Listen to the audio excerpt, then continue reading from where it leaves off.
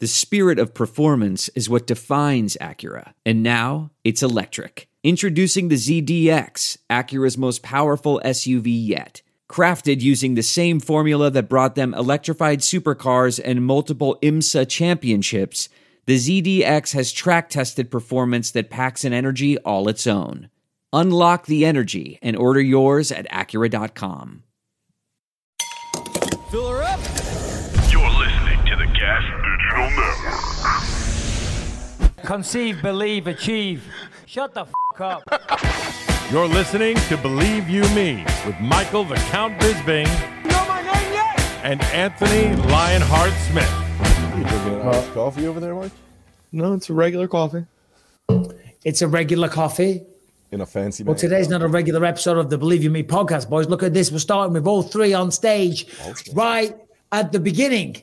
Thank you, everyone, for being here. It is another episode of Believe You Me, and Anthony Smith is not going to be here because, of course, he's fighting this weekend. And I'm also leaving to England in just a few days. Tales from the Octagon. I don't know about you, boys. Have you ever promoted, organized, wrote, written, made an entire show happen where there's going to be thousands of people showing up? Well, here's the thing. Yes, but not one that I was also starring in, which sounds like it's an absolute nightmare of an undertaking. So I can understand why you're hyped. Listen, I am hyped. Ticket sales are going great. And the show now, I finally figured it out. I'll tell you what, it's a lot of stress. They came to me and said, right, listen, Mike, got another idea for a show for you. Do you want to do it? Then I had to go away and come up with the show, with the concept of the show, write the show. I'm not a stand-up comedian. Do you know what I mean? So it's like, it's a little bit of a challenge, shall we say, but now I'm in a good mood because I finally got it down, what I'm going to say. So I'm going to come on, I'm going to do about 25, 30 minutes at the beginning. Then we're going to get some crowd participation. We're going to bring out Tom Aspinall. We're going to bring out Paul Craig. Brendan Loughnan, I'm happy to announce he will be joining us as well. We got some fun and games with the audience. I'll be doing a live Q&A. We've got one of those spinner wheel things. We've got all kinds of forfeits on there. We've got all kinds of madness. So there is some tickets still available, myticket.co.uk. But I'll tell you what, for anyone that wants to lose weight, just go out there and create a show, okay? I'm down from like 235 to 210 pounds simply through stress and not eating. You're getting svelte.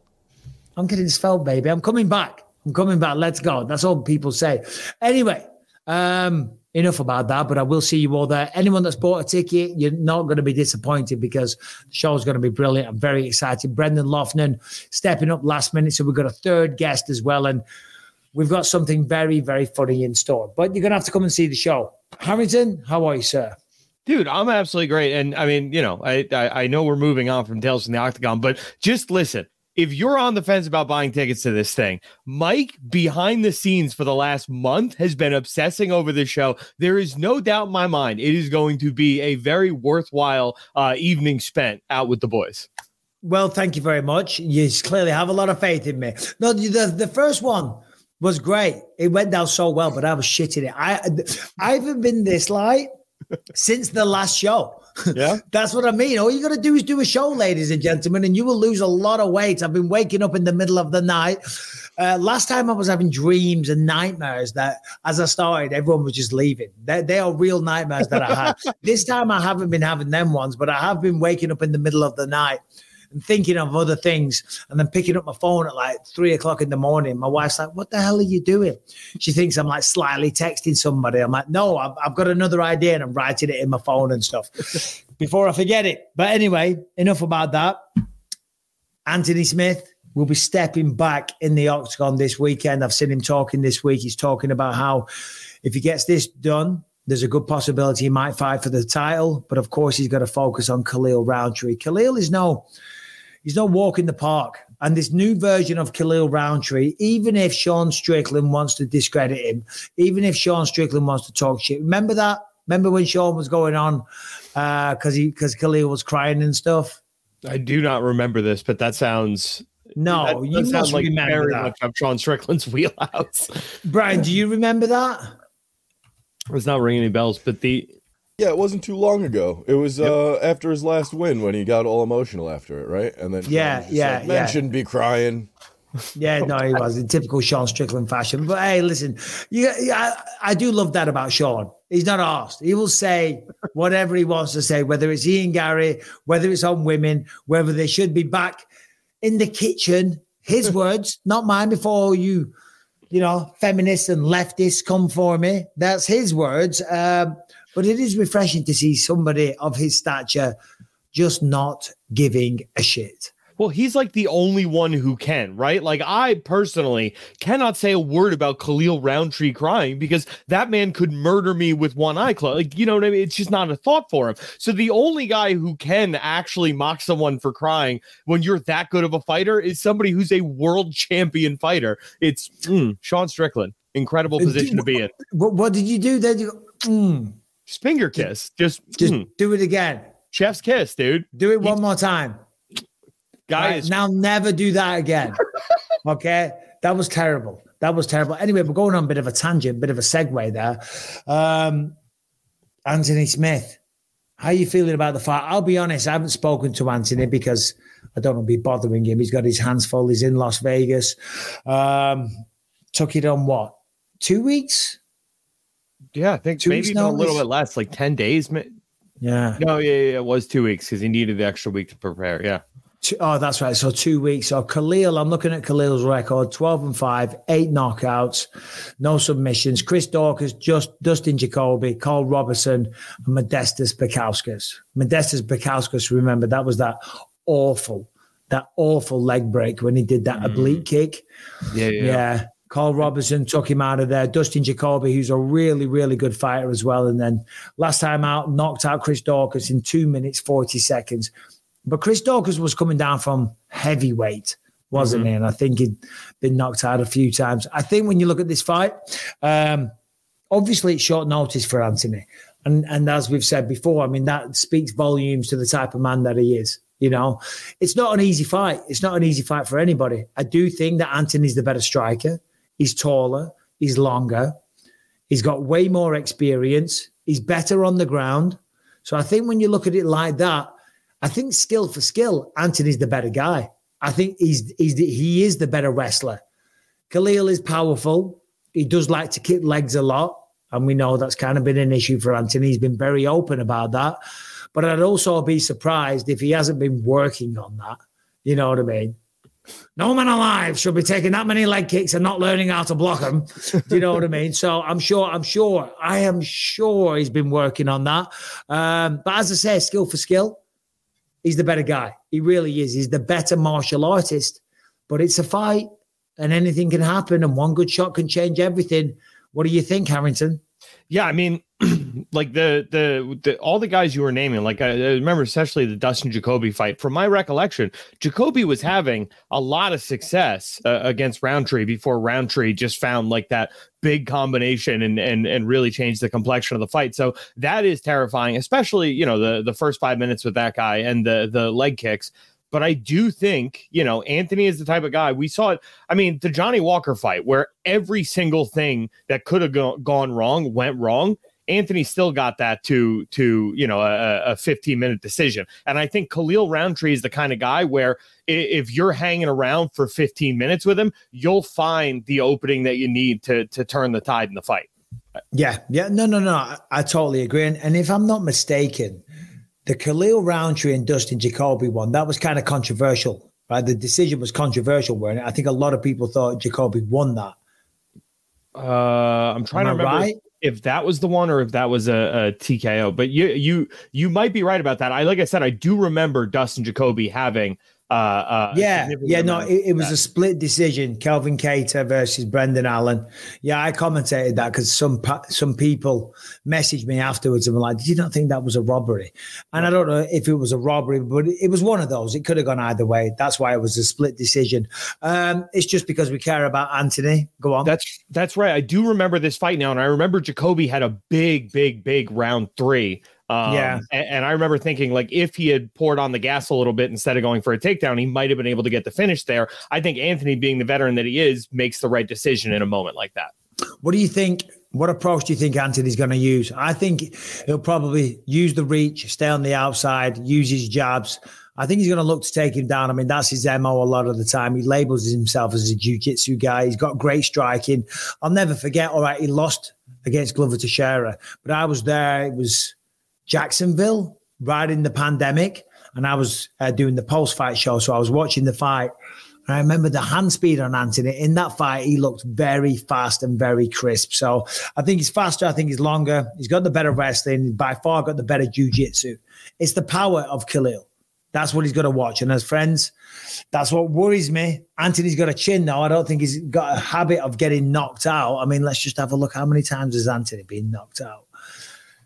Just looking, because it's a conversation. Yeah, he's been knocked out 10 times. Knocked out 10. Wait, hold on, but knockout is one thing. I think TKO. I mean, Magomed Ankalaev, that's classed as a TKO, so that's one of them. Glover Teixeira. I mean, what a fight that was. I mean, that was legendary, wasn't it? I mean, the Brazilian zombie. Yeah, but that part where Glover's pummeling him and then the teeth come out. I mean, that's the most gangster shit I've seen in a UFC fight, I think, ever. He just picked up his teeth, handed them to the ref, said, hold on to these. We've spoke about that many times, but I don't mind talking about that time after time again, because knocks his teeth out. Excuse me. Here, gives them to the ref. And then Glover's like, I'm sorry, brother. I'm sorry. And then he's like, it is what it is. Take some more shots. You know, it was great. It really was. So, yeah. I don't think I have to say this, but on behalf of the Believe in Me podcast, let's go Anthony. Oh, tentatively, watch us watch along on the YouTube channel. Oh, yeah, no, that is correct. We will be doing a live watch along, guys. We'll be live, the three of us, calling the fights, being very, very nervous. Harrington's going to be overreacting to every little thing that Anthony does. Yeah, I am. You move, he moves his hand, he didn't hit anything, and you're jumping out of your skin. I'm like, relax. For crying out loud. My God. Mike, I don't know if you know this. When you know the guy who's in there, it's very emotional for you. Is it really? Is it really? So, yeah, no, we're all excited about that one. We had some big fight bookings yesterday. None other Giga Chikadze. You probably saw this. Everyone's seen the video doing the rounds online. He was sparring, getting ready for his fight against Josh Emmett. Throws a kick, tore his groin, hit the canvas straight away. I saw the news yesterday. None other than Mr. Flat Earth himself. Evolution is a ploy sent by the devil worshippers. What else did he say?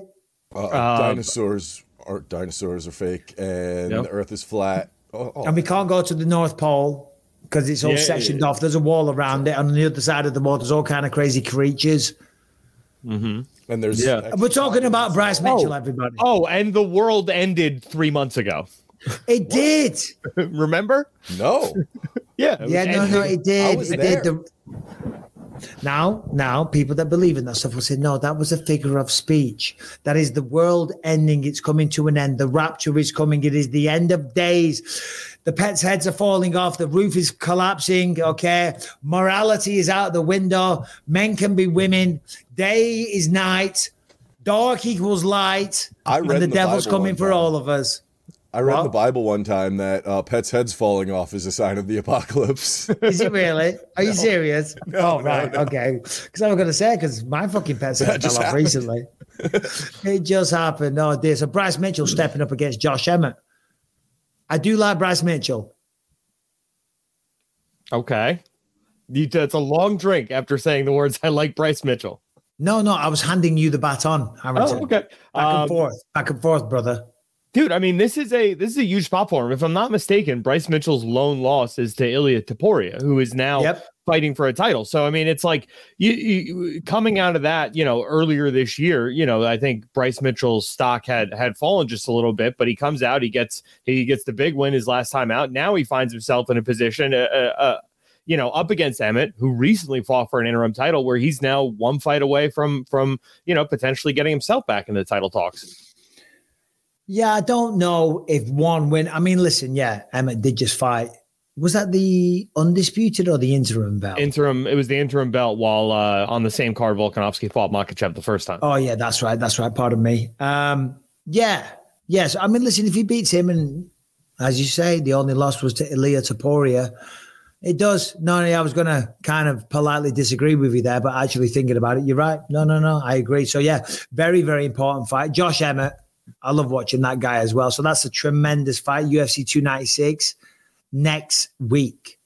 Can't wait for that one. That's going to be absolutely fantastic. I mean, top to bottom, that's a tremendous fight card. Did you see that Leon Edwards says that Colby's going to be in for a shock? Oh, yeah. He's 100%. That title's coming home, baby.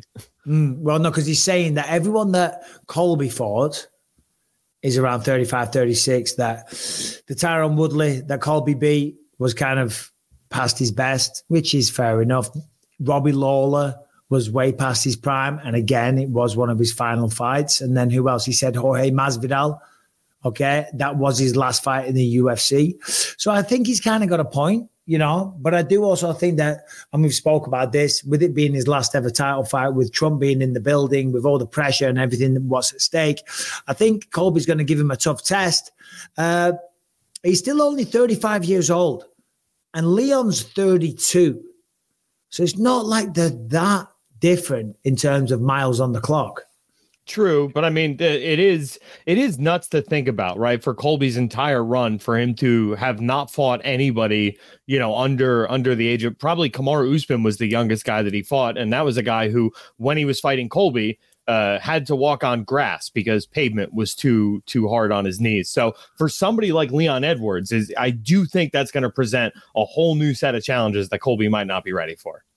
Well, I don't know if he won't be ready for it. I think he knows what he's expecting. I mean, Leon Edwards is a pretty straightforward guy. When I say straightforward, he's going to come out and strike you. Now, of course, he was able to take Kamaru down in the first round when they fought the second time, mounted him, took his back.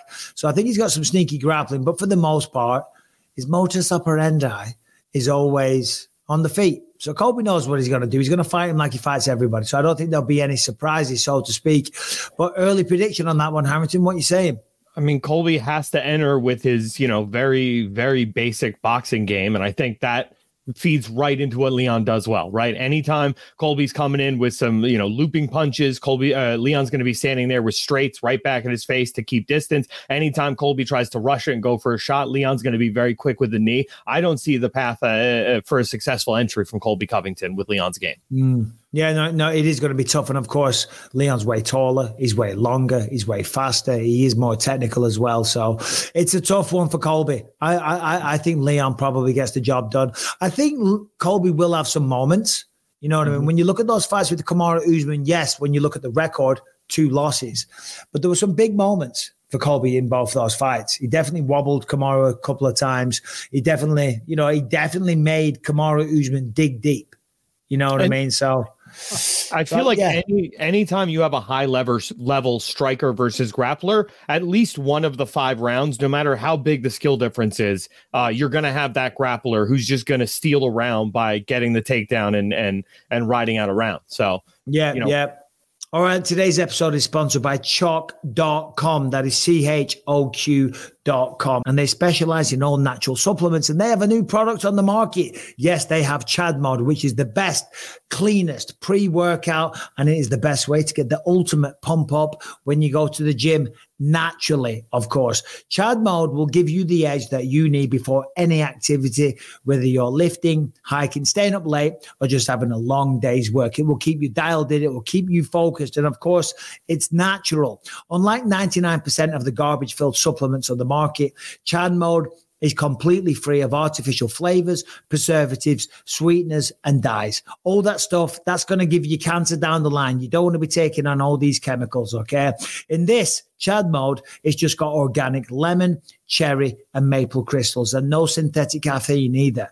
It's just organic green bean coffee extract. Now, Choq uses full disclosure labeling. They tell you the exact amount of every ingredient in there.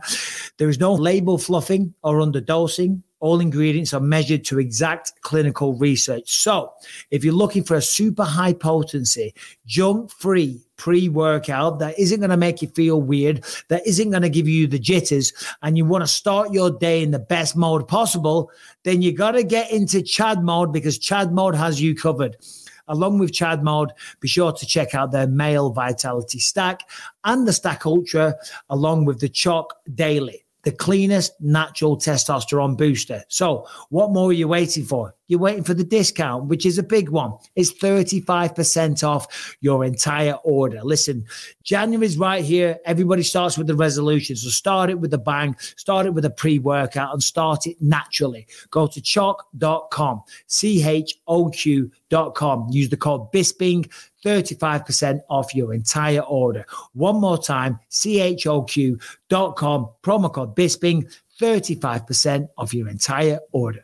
All right, Brian, I'd like to get you on stage, or not on stage. Yes, we're going to call you up for Tell Something Else. I'd like to get you to join us because I like your stuff when it comes to this. Harrington put this in at number 1 on the notes.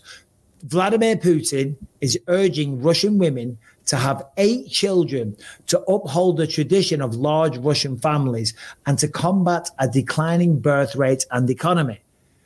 And on that note, I never saw the footage, but all over Instagram yesterday, it kept saying Kim Jong-un of North Korea fame, of course, was crying his eyes out, begging North Korean women to have more children for the same reasons. So, Brian, what is going on there? Because I'm not sure. Are people not having babies in Russia and North Korea? People aren't having babies anywhere, Mike. Birth rates have been declining dramatically over the past 10 years, and it really is like a culture war thing. So, nations need babies to uphold the workforce in a few years, and if the countries aren't having kids, there's going to be a huge economic collapse in the next generation because nobody knows how to do anything, and 2, the people that do know how to do stuff are going to be too aged out. Yeah. No. I agree with that. Put yourself in the middle, I reckon. So, because when I look at my monitor, it's like I'm looking away from you. There we go. Hello. Just, if you don't mind, just look up the population of Russia today compared to the population of Russia 50 years ago. Because you both said adamantly that people aren't having as many babies, as many children. The population isn't getting boosted. I'd like to see by what kind of stats, what kind of number we're dealing with here, to the point where Kim Jong-un is crying his eyes out. Now, surely Kim Jong-un, given the fair democratic leader that he is, I'm sure he could sort that situation. Yeah. It would be an ethical dilemma.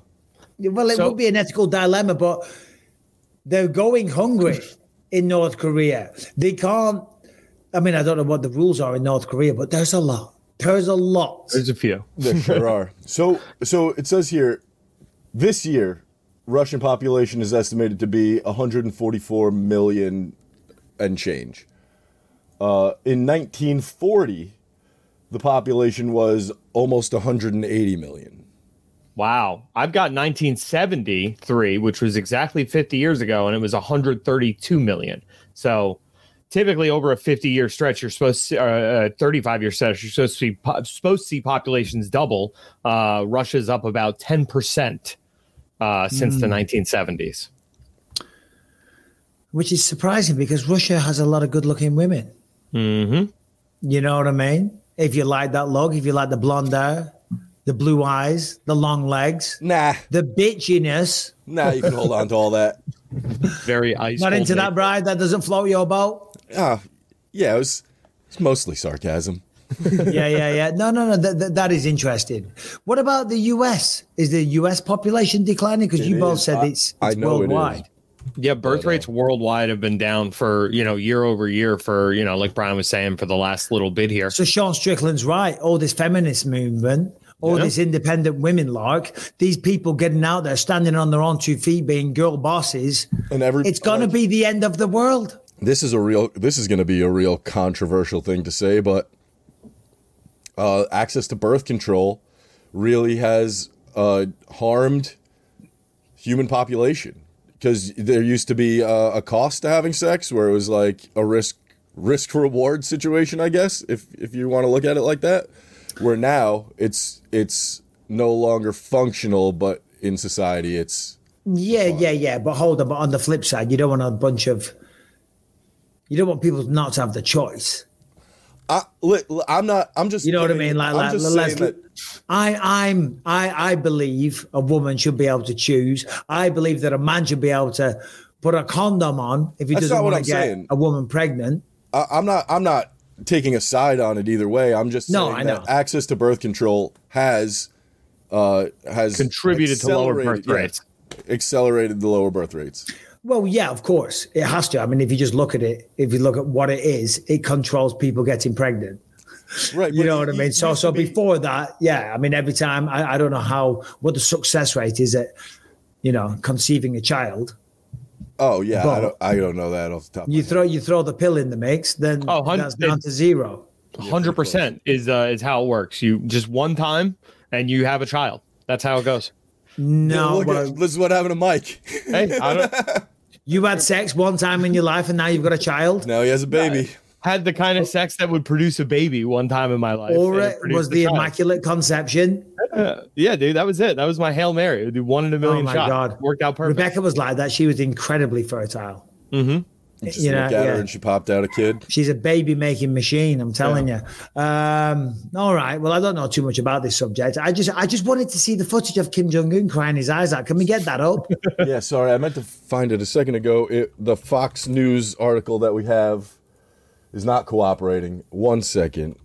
Yeah, no, it's all good. It's all good. I mean, I do see a lot of people saying that we're talking too much about politics, and this is kind of lingering into politics a little bit.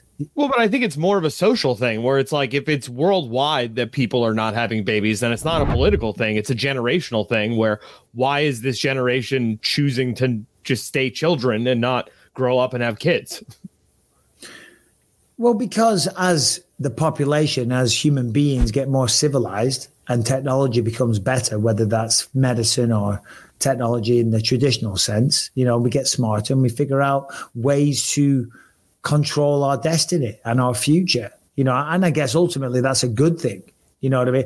And by the way, aren't all the bloody so-called experts saying that the world is massively overpopulated and we need to have less people on the planet anyway? So I think that's very similar. What's all the crying about? I think that's very similar to the global warming argument, where it's a lot more conjecture than it is based on actual data. Yeah, I'm not saying that. I'm just saying I've seen people like bloody Bill Gates, which I wouldn't trust a word that comes out of his mouth. Oh, no. You know what I mean? Yeah, no, I know. I have friends in my life, and this is probably pretty unique to my situation in the business that I work in, but they're like literal millionaires who just don't want to have a family.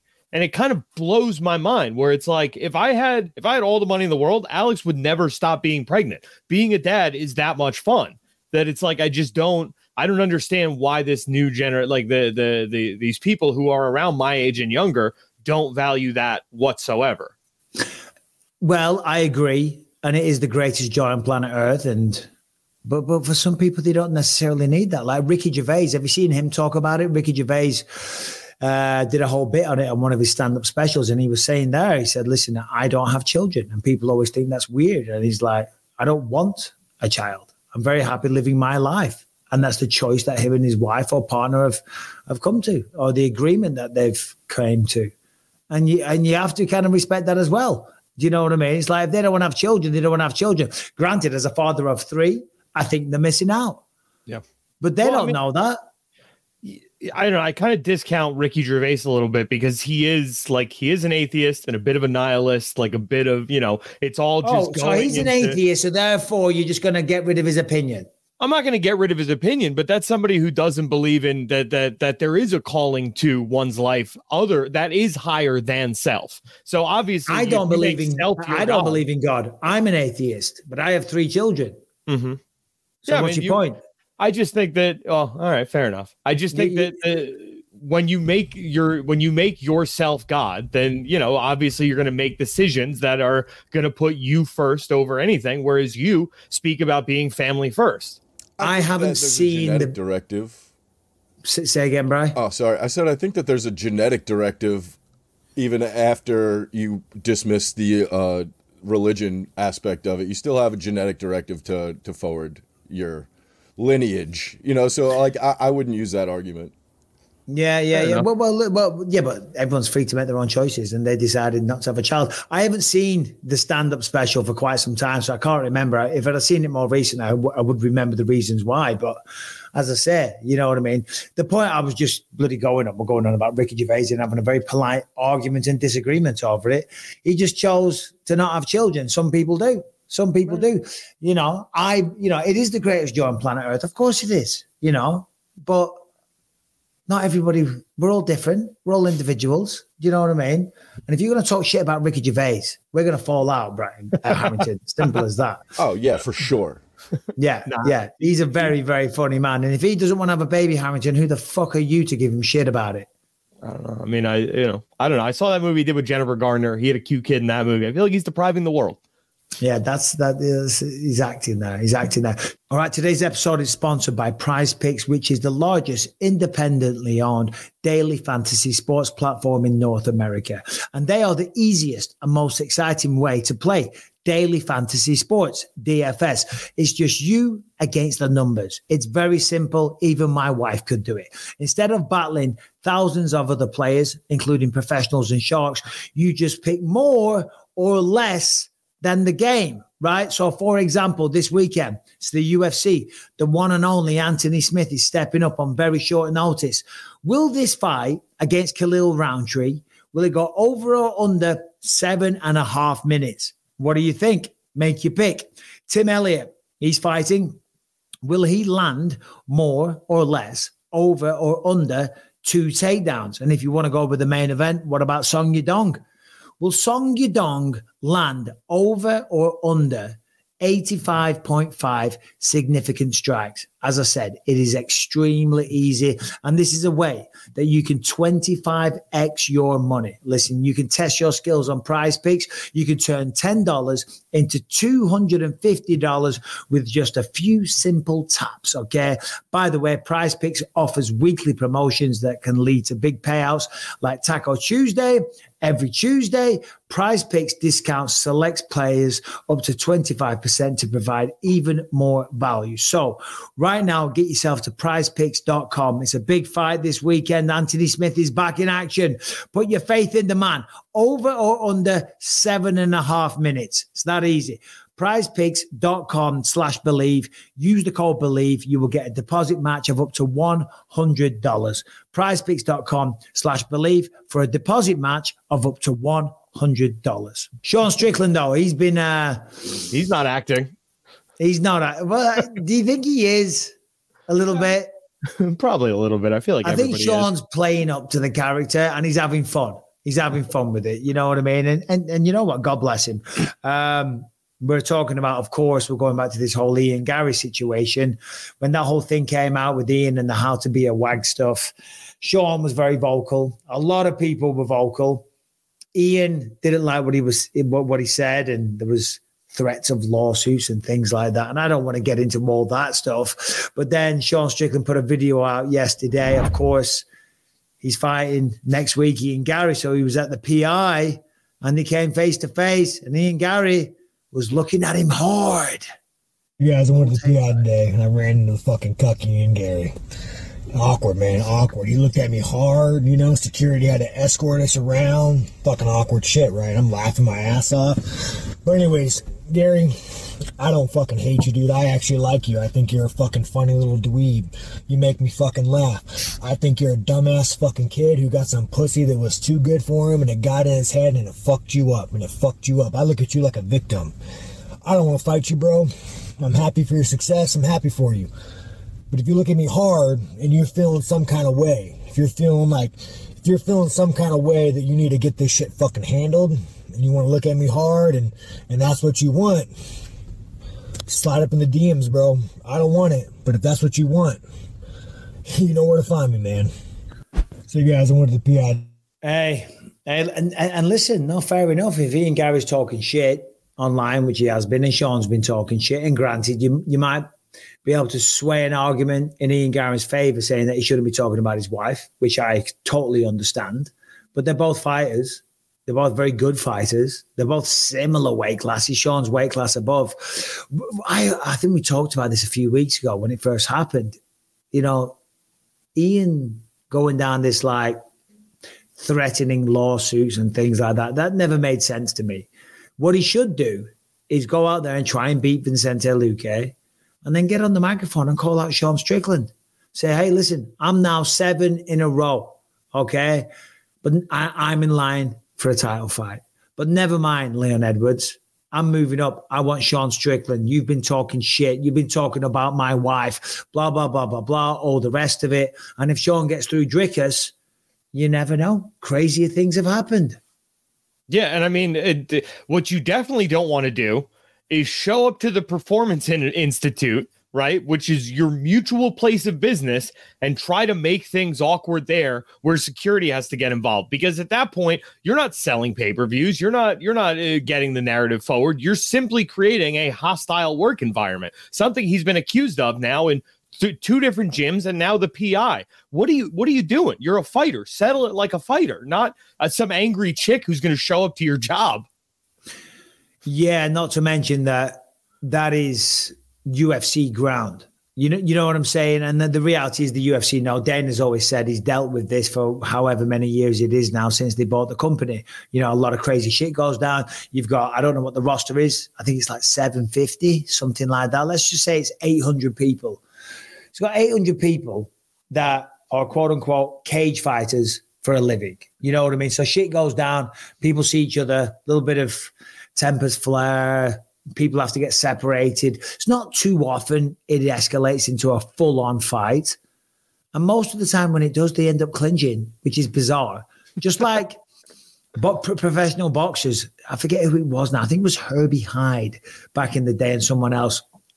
2 world-class boxers got into a scrap, and within seconds, they're rolling around on the floor. You know, but... You think that has something to do with a self-preservation instinct? Like, we don't really want to throw hands with no gloves and nobody stopping us, so we're just going to grapple and roll around? Well, no, because in a boxing match, they do clinch a lot as well, and the referee has to step in and break them up. I just think that's why knowing how to grapple in a real fight situation, which we saw in UFC 1, let's be honest, is absolutely imperative to knowing how to fight and how to handle yourself in the street. Because 2 boxers, you go in, you throw the punches. It's certainly in the street and there's other people around. It's a close environment. It's hard not to clinch a little bit. You know what I mean? So, yeah, I don't think so. But anyway, they don't want to be doing that at the PI because that will cause shit. But you brought up the fact that he's getting thrown out of a lot of gyms, Harrington. I mean, he is, and I think it's because of behavior like this, right? Like you're bringing in a Twitter beef and just trying to stare someone down. It's like, you know, you're going to be in the same space as this guy. He's the champion of the world who lives in Las Vegas, who trains a lot out of the Performance Institute. You knew you were going to run into him. Do you need headlines this bad to just be staring someone down, or can you handle this in a way that, you know, people are going to look on more favorably? Yeah, no, you're absolutely right. I agree.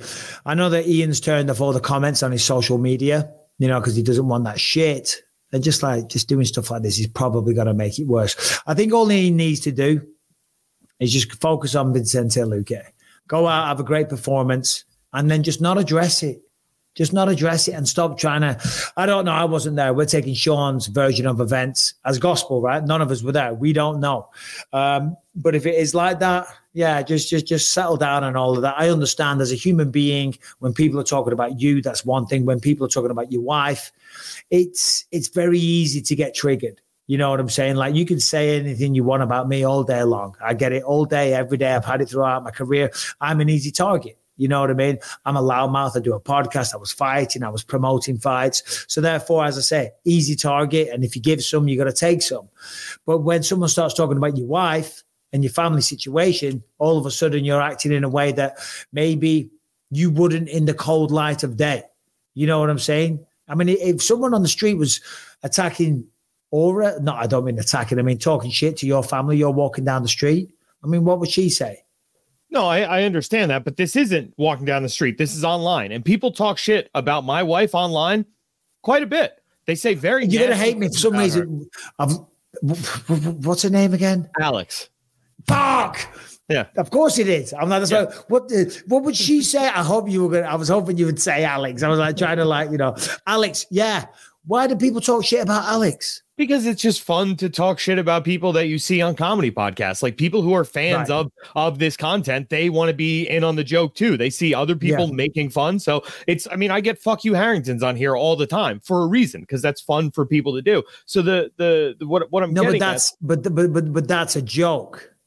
And you know that is. Right.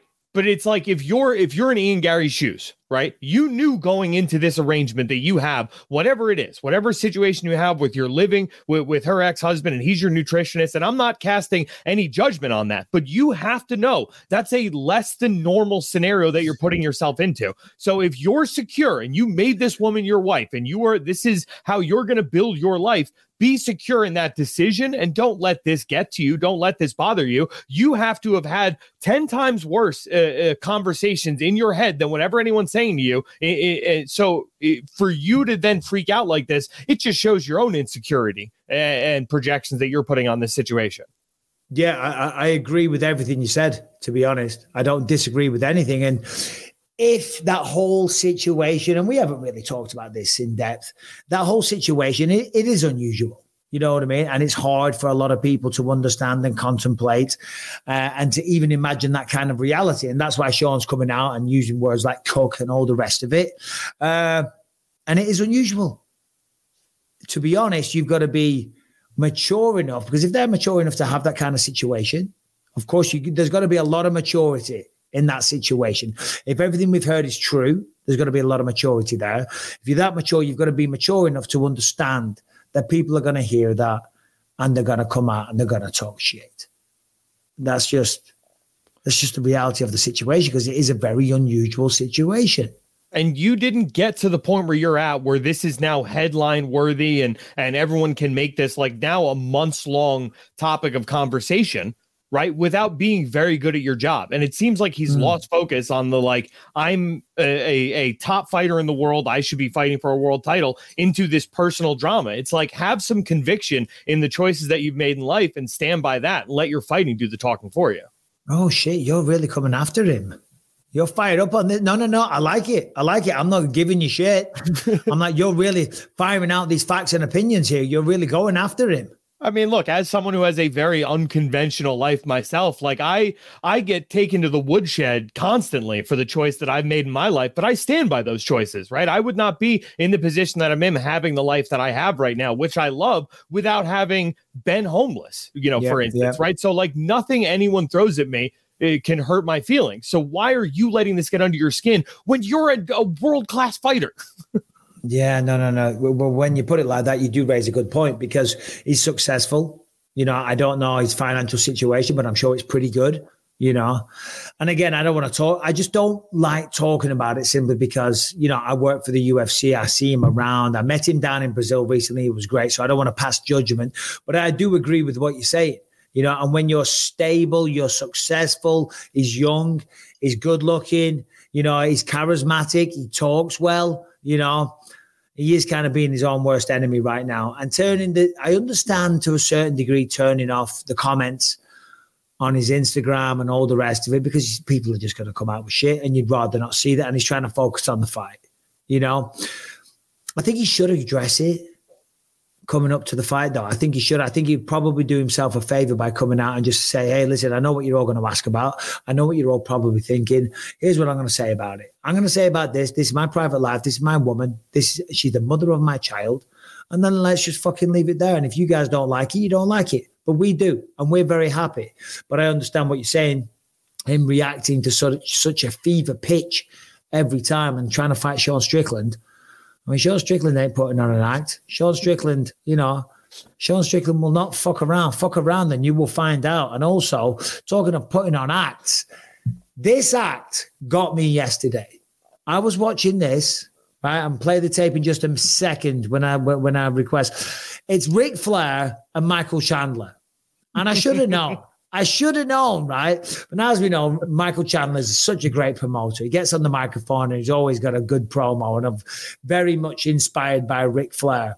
And Ric Flair's been doing the rounds on a lot of podcasts lately. And because they're in a bar, they're in a pub, and Ric Flair gets into his face and he's talking shit and all the rest of it. And Chandler, I tell you, He's a good little actor because he had me fooled, right? I was fucking got by this. 100%. 100%. Michael Chandler's going to be in movies if he was 2 foot taller. He's going to be in movies, right?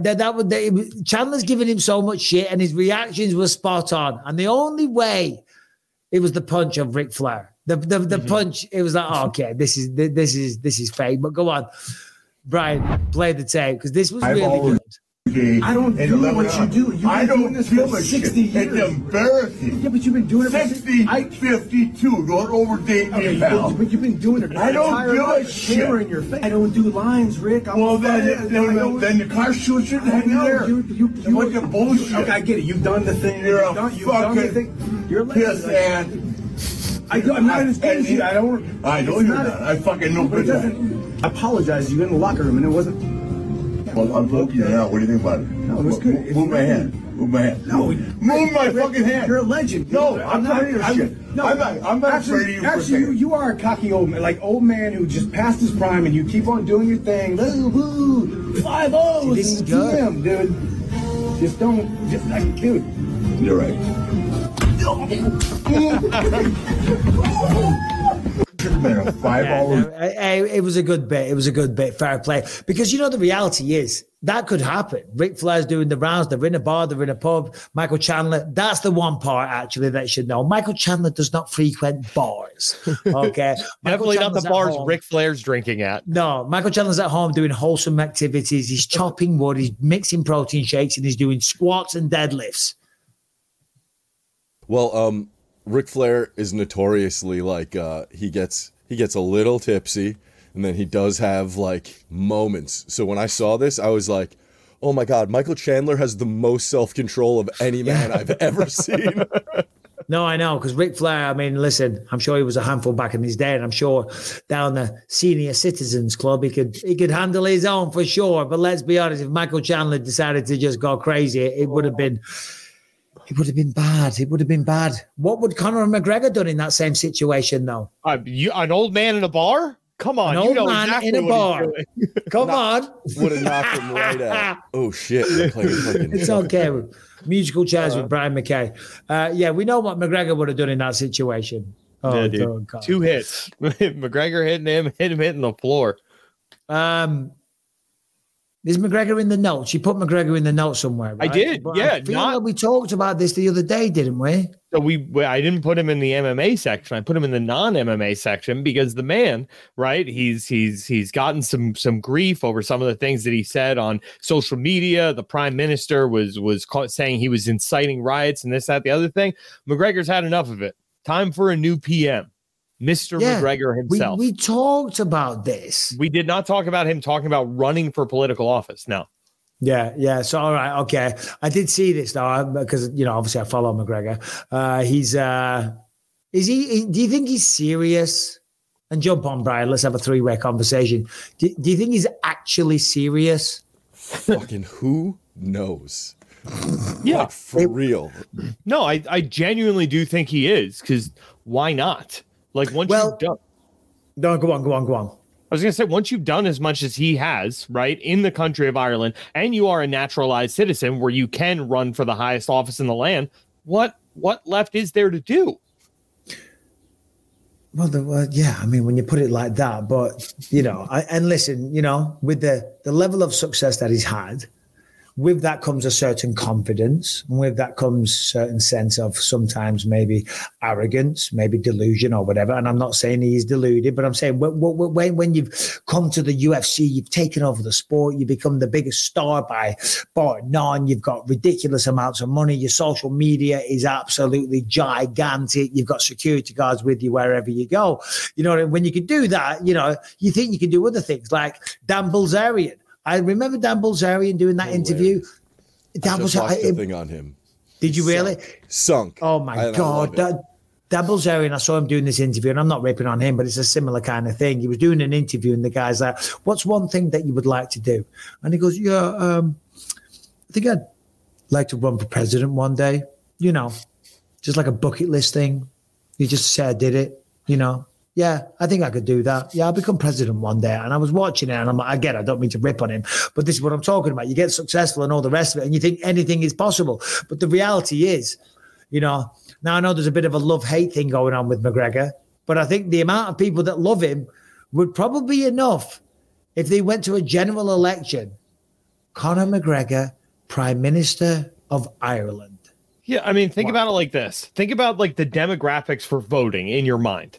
How many registered voters do you think are big time UFC fans? I think he wins by a landslide if he gets. Do you get what I'm saying?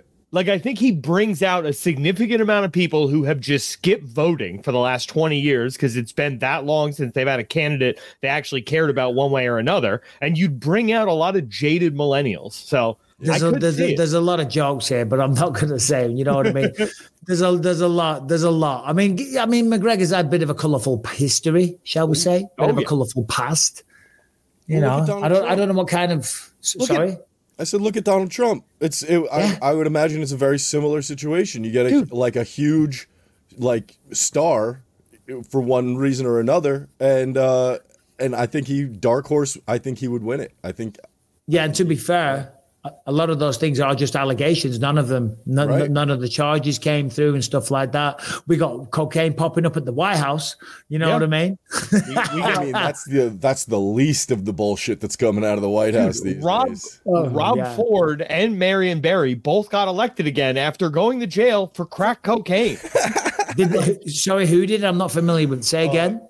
It's Canadian politicians. They were mayors and. Right. Marion Barry, I think was DC. Yeah. Who was the mayor of Toronto? There was Rob a mayor Ford. of Toronto who was a wild man. The big fat dude, right? Yeah, the big fat dude. Yeah. He got reelected after he went to jail for crack. I like that guy. I saw an interview with him. I thought he was hilarious. And then the more I found out about his past and what he does, I was like, this guy's great. Now, granted, I don't know if I want him running a city like Toronto, but. No, but my sounds local like a fun bar. Guy. Yeah. Run a bar. So, to be fair to McGregor, I do think he's been planting these seeds for quite a while, right? Like you think back during the pandemic when nurses and doctors couldn't get personal protective equipment. McGregor himself went to hospitals with there's video of him doing it, right? Like he's been on, he's been very early to donating to charities and things of that nature, building homes for the homeless in Dublin. You can make a case Conor McGregor has done more for the people of Ireland over the last 5 years than the Irish government. So, and especially with the way that the Irish government is being essentially lambasted right now for their open immigration policy. I mean, you see what's going on. Well, that's what I was just about to say. Sorry. Yeah, that's what I'm about to say. Yeah, I mean, the immigration, and a lot of people are sick of it. Of course, immigration is a good thing. People need help, but it's just out of control and being exploited and taken advantage of, and it's uprooting and causing a lot of problems for the people that live there. I sent you a video the other day, didn't I, from Russell Brand. He was talking about it. It was actually a very, very interesting watch. And well, because it's happening in the UK too. Of course, yeah. Of course. Absolutely. It's a big issue there as well. But still, anyway, should we move on? Aljamain Sterling's talking about going up to 145, fighting Max Holloway, and then getting a shot at Alexander Volkanovski. Yeah, so he was saying, the obviously the plan was beat Sean O'Malley, go up to 145, immediately challenge Volkanovski. He's retooled that into, he does definitely want to take the fight at 145. He says Max Holloway is right there, and he thinks it'll put him into title contention. Volkanovski agrees. He says with his resume at bantamweight, get that win over Max Holloway, and I'm right here waiting for you. First of all, that's great at Volkanovski. You know what I mean? To welcome another contender.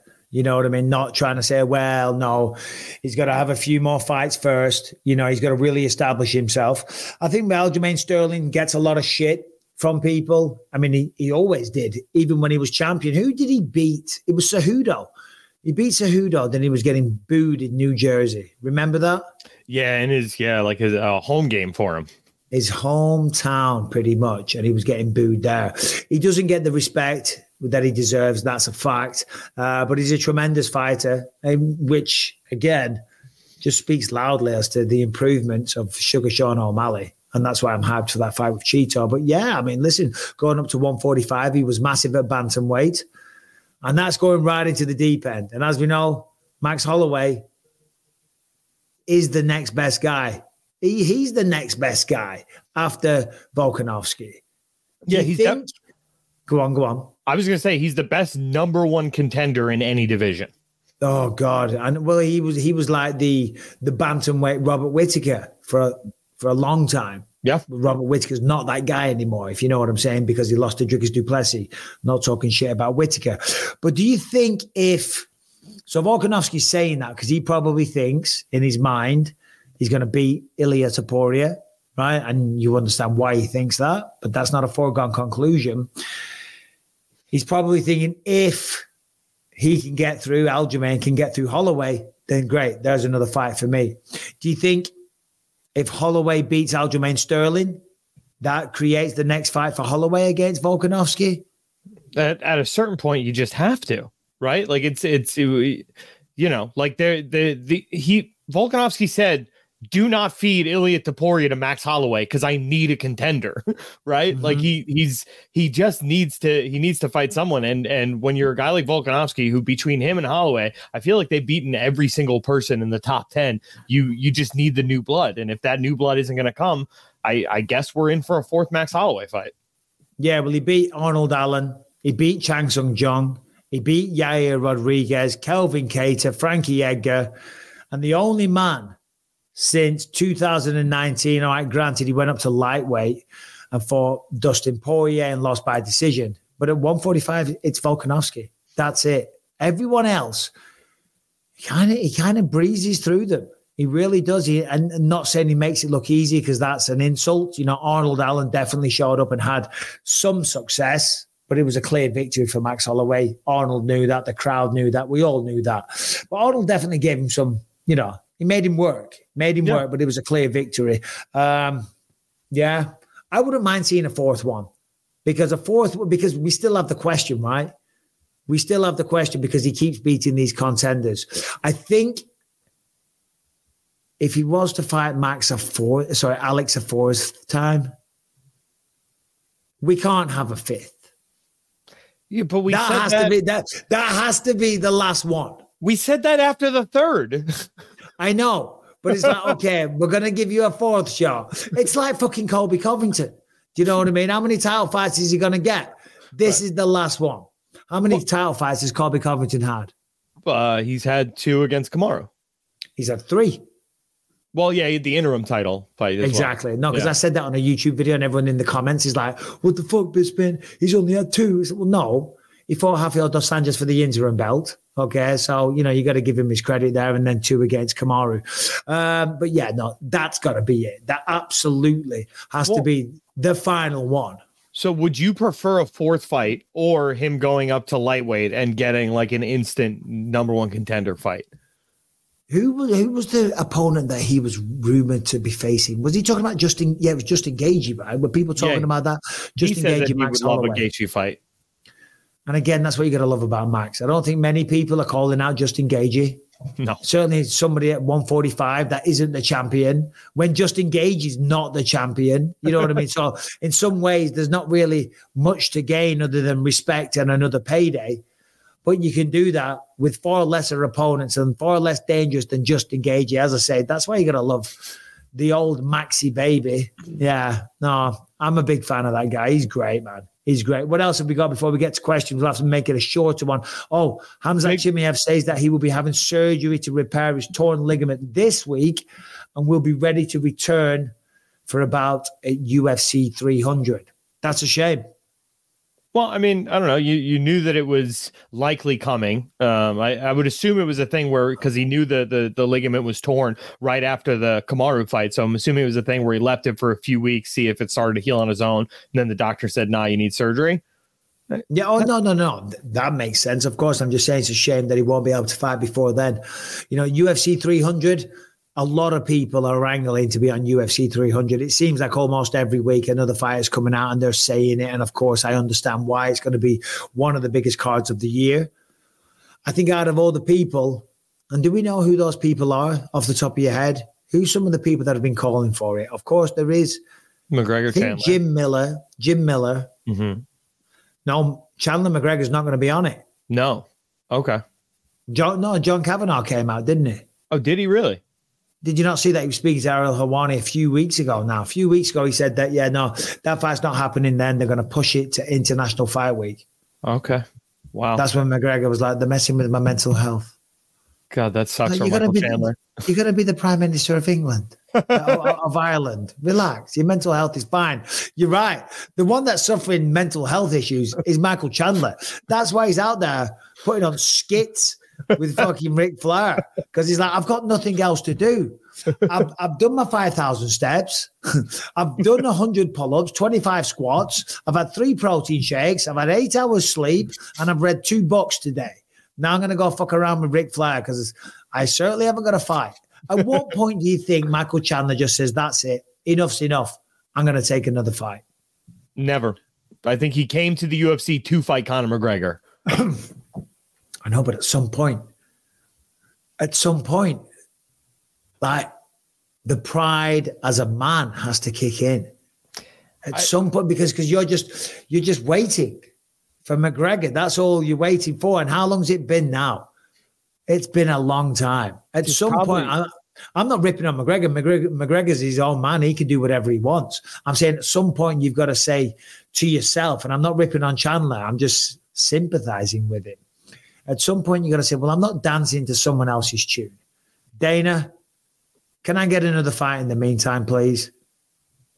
Yeah, but I mean, he's waited almost a year at this point, right? Like when they announced that McGregor versus Chandler was going to be the season for Tough in February of this year, right? So we're 2 months away from it being a year now that he's had McGregor on his radar. It's like, why would you give that up when you can, right? He's not falling in the rankings. It's not hurting his standing with the company. It's still the biggest fight arguably that they can book right now. So, and he gets to be a personality who's a top 5 UFC lightweight. And also, if he loses a fight, that fight is off the table. Right. No, all valid points. But another valid point is that July 2024 is a long way away. Okay. That's a long time. And guess what? People get injured in training camps, right? Conor McGregor might get arrested for hate speech. Do you know what I mean? He might get assassinated in the street. He might get assassinated. Do you know what I mean? That's a real possibility for him if he tries to take over the country. That's what happens when he's got some IRA connections. I think he's going to be all right in the streets. True. Yeah. Do you know what I mean? I think he'll be all right in the streets, but who knows? Maybe some poisonous darts or something might come through the window. My point is, and I totally get it. Of course, it's the big payday, and of course, he's waited this long, so why not wait longer? I'm just saying, at some point, and of course, if you lose, then you don't get that fight. But that's not how fighters think. Fighters think, well, I'm going to win. Give me another fight. Give me someone a bit down the pecking order, just so I can stay fresh, just so I can stay making money, stay motivated, stay in the public light, bolster that case, show, hey, listen, here's the reason why you should fight me in McGregor. Because I was ballsy enough to take another fight in the interim, and I whooped his ass, and you owe me that fight. We faced off in the octagon. We did the season of The Ultimate Fighter. I just knocked him out cold. Come on, stop being a pussy, step up, get in the octagon, stop fighting your battles on Twitter, and let's fucking go. Well, yeah, that's the thing, right? It's like if you win, you have so much more leverage. If you win a fight in the interim, you're like, no, fuck you. That's absolutely my next fight. But does he have that much? You're out. But hold on. But if he lost, is the fight off the table? I don't know if it is. McGregor lost his last one. They still coach The Ultimate Fighter. Yeah. You know what I mean? It could still be on the table. That's fair. Yeah.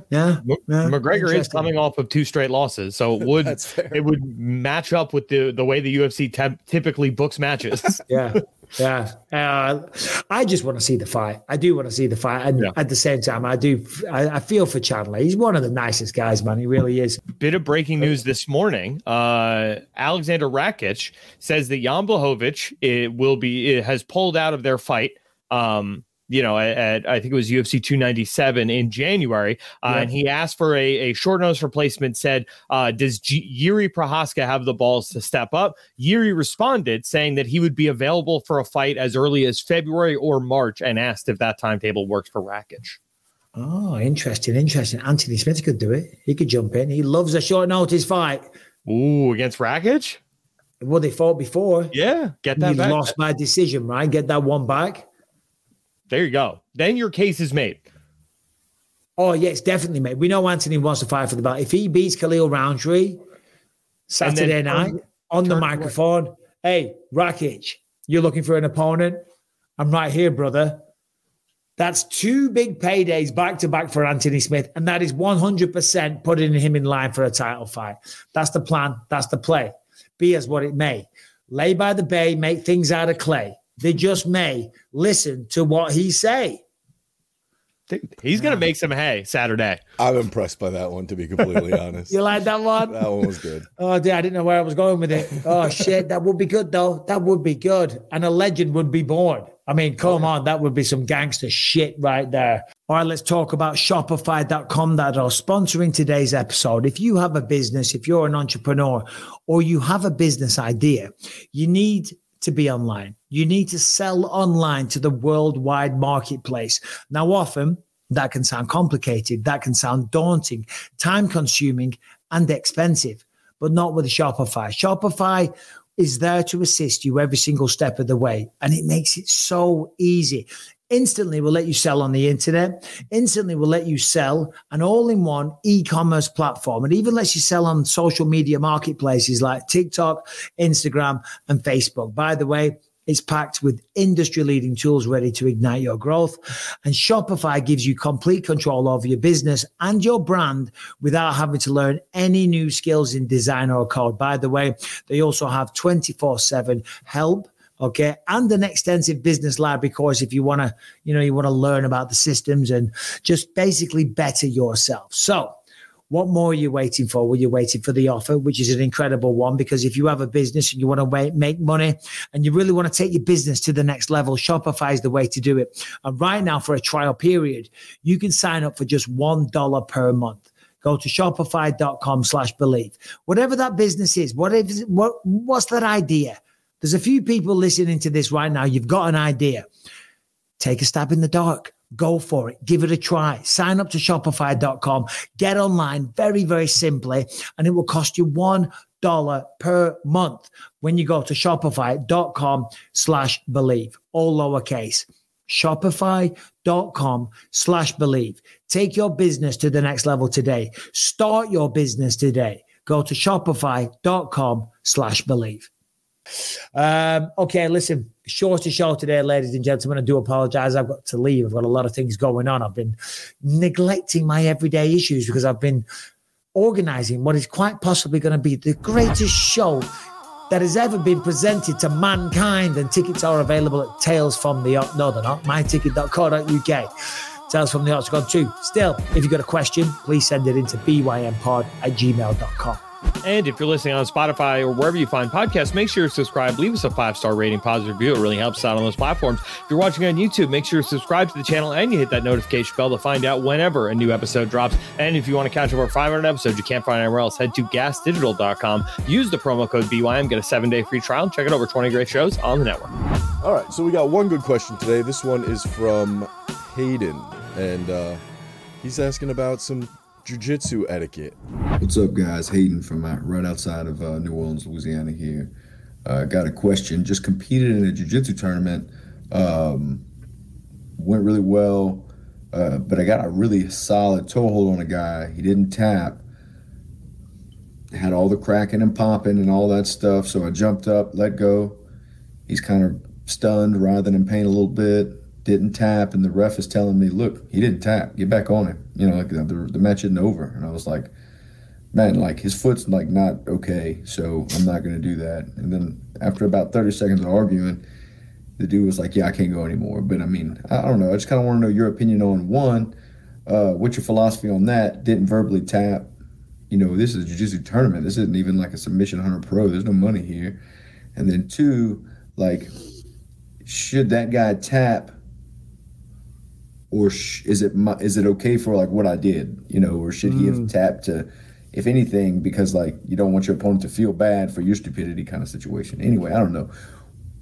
Love the podcast. Been watching for 500 episodes. Let's go. My guy, thank you very much. That's an interesting question. And there's no real set answer to it, because when you're out there doing jiu-jitsu and toe holds specifically, they're ones that will generate a few cracks and a few pops.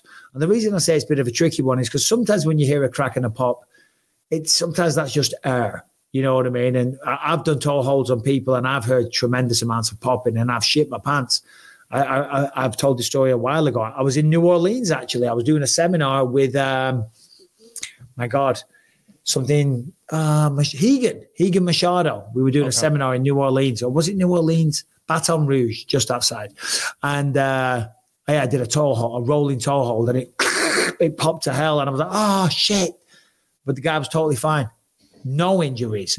An amateur jiu-jitsu competition, you shouldn't be trying to hurt your opponent. Okay, it's not the UFC. There's no money at stake. There's nothing at stake. A bit of pride. So you don't want to hurt anybody. Heel hooks, of course, very, very dangerous. Arm bars, again, you know what I mean? Arm bars will generate a lot of pain. So generally, people will tap before you start hearing popping. If the arm starts popping, you got to start stopping. You know what I mean? But the toe hold is a weird one. I mean, just you can make, there's air in there. You can hear your knuckles crack and stuff like that. I guess you could have held it on and just said, ref, his leg's popping. Do you know what I mean? Should I start stopping? Do you know? I don't know. I'm just wondering, like, because I remember, like, people had an issue with Paul Harris, just the fact that he would go for leg locks in general, right? And, like, people... Yeah, but that's different. That is way different. What he was doing heel hooks. He was tearing the tendons out of people's legs, ripping ligaments and just not giving a damn, and then holding it on after the referee would stop the fight. That's something completely different. And that's also professional mixed martial arts, where you're fighting and you're on a quest to become champion of the world and you're getting compensated good amounts of money. That's your professional career.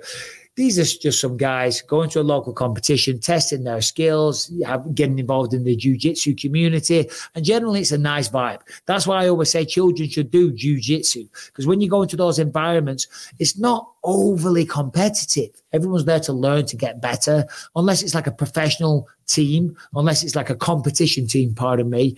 The vibe isn't overly competitive. You'll have some guys that you have a good role with here and there, but it's not like tooth and nail, you're fucking rolling your head off, So a competition like that, low-level amateur thing, there's no hard and fast rule. I guess you just play it by ear. It sounds like he did the right thing.